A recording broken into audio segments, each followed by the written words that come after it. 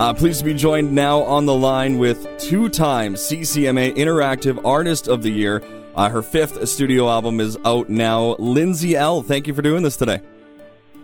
Thanks, Dave. It's so good to talk to you. All right, let's get right into the album, Heart Theory. What a beautiful, powerful album. It's getting a lot of rave reviews, Lindsay. As this album was getting ready to come out, were you nervous? Were you excited? How did you feel? Because it's so personal for you.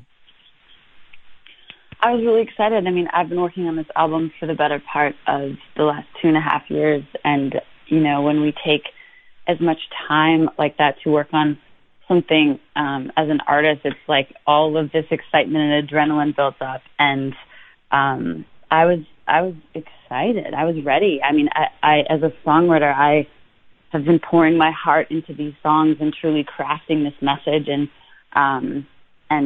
I couldn't wait to finally be able to share that with the world.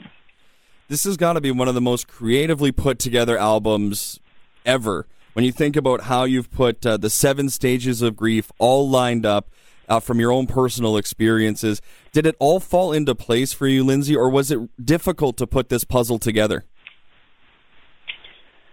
I was about halfway through writing the record when I realized I was writing these songs in order of what I'm feeling right now. And I honestly could look at my song titles that I would turn into my publishing company and the date, and I could see myself like slowly transform through the song titles. And so, you know, in hindsight, I was about halfway through the content of the album, and I was like, how cool would it be to write a concept album in order of this time in my life and like write my record in order of how I'm feeling, you know? Because as a songwriter, it's like I walked into a write and I was just being like, this is what's on my heart today, guys. This is what I want to write.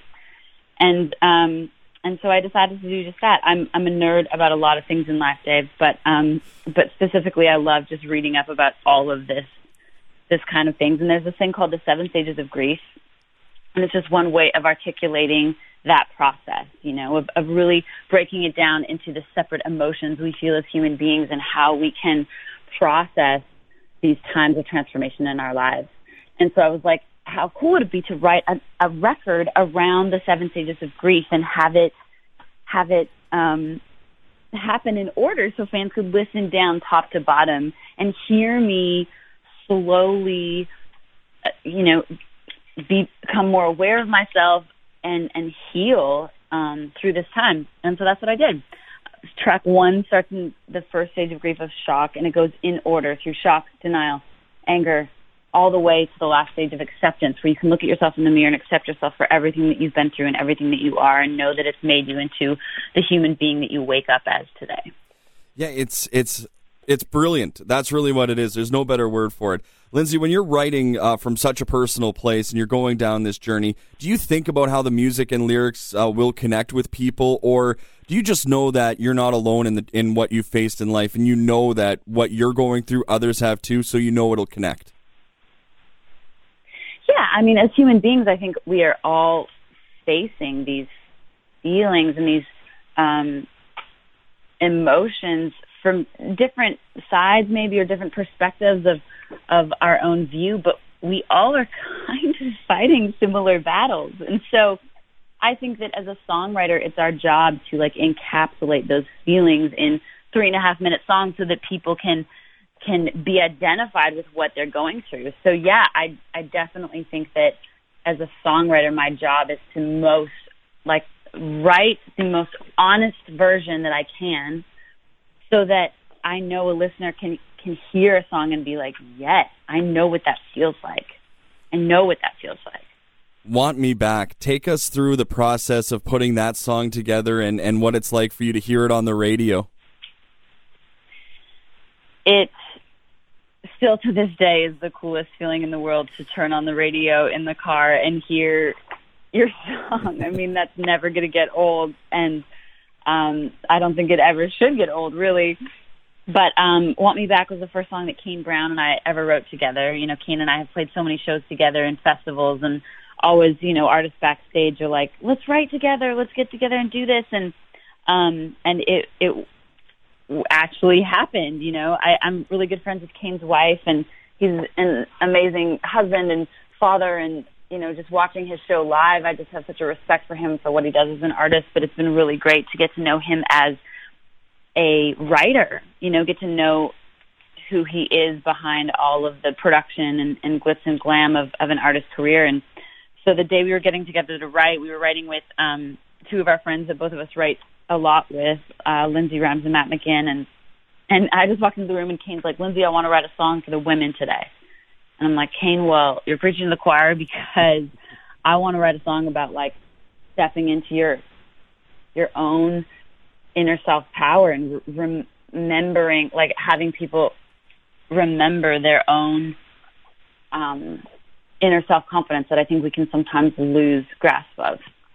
And so, 3 hours later, we came out of the room with Want Me Back, and I'm just so excited that this is my current single, and that I'm Kane's first outside cut as a songwriter. I'm really honored to be able to hold that with him. And so it's been wonderful seeing fans' reaction to this song, and how, I've gotten so many DMs from other girls being like, I wish I could send this to my boyfriend from high school. And just being able to get that validation that, okay, we did write something that was true, and we did write something that can connect as writers, and as just human to human. I think that music is this universal language that can bring us together in so many ways. And so it's been really neat to see Want Me Back have that kind of reaction.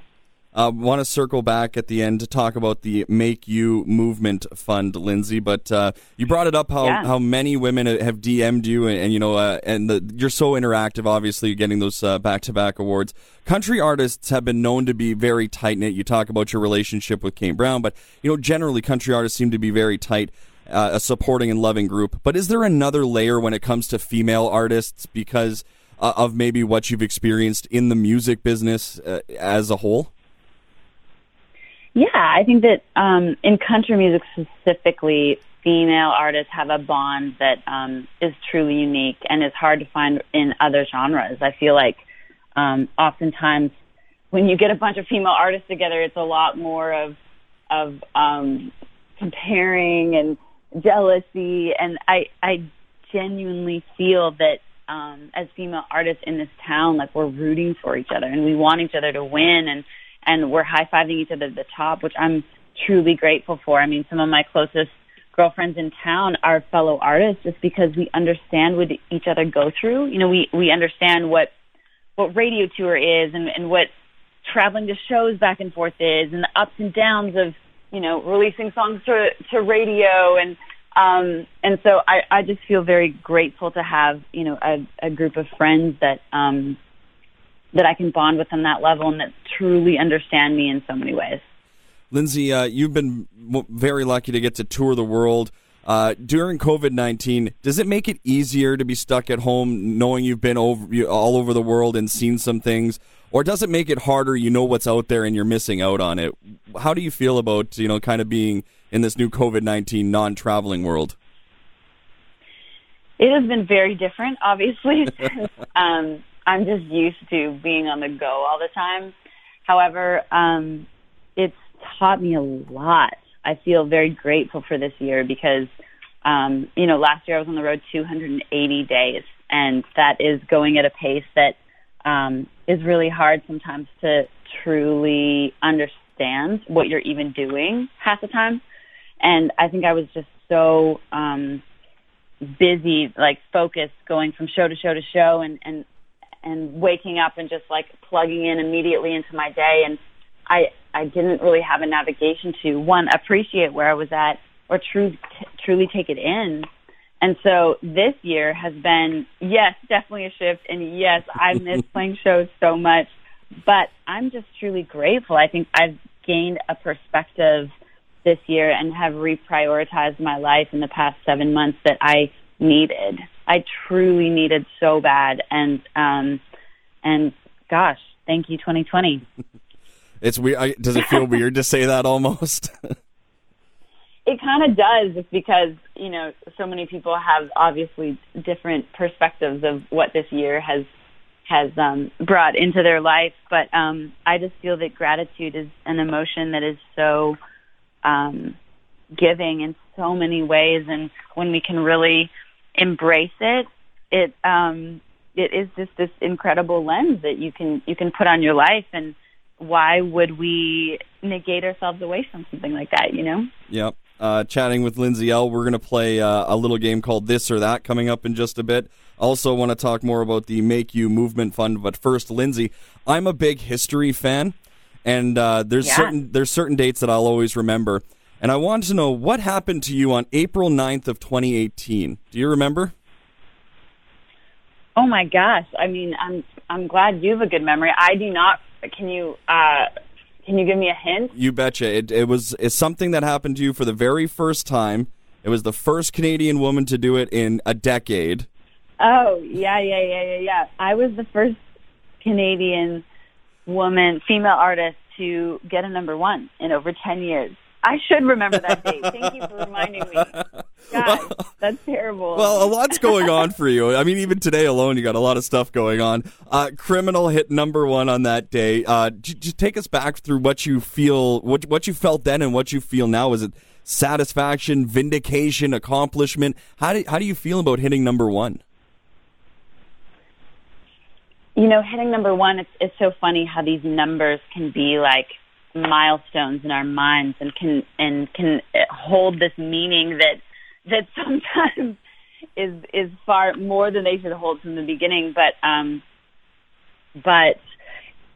I was so honored. I worked so hard, Dave, and to finally see some of, you know, the efforts of hard work actually come to fruition is a feeling that is hard to even describe into words, you know? I remember waking up that morning and finally getting the call from my manager and being like, we did it. We hit number one. Like, you were the first female to have a number one in 10 years. And it was just like, I was crying. I was so proud. I was also just so overwhelmed with how could it have been 10 years? And the coolest part is that it kind of broke that seal, you know, and since Criminal went number one in Canada, like, so many females have had number ones after that fact. And so I'm proud that it sort of helped pave the way for so many of my friends to follow it up with their incredible songs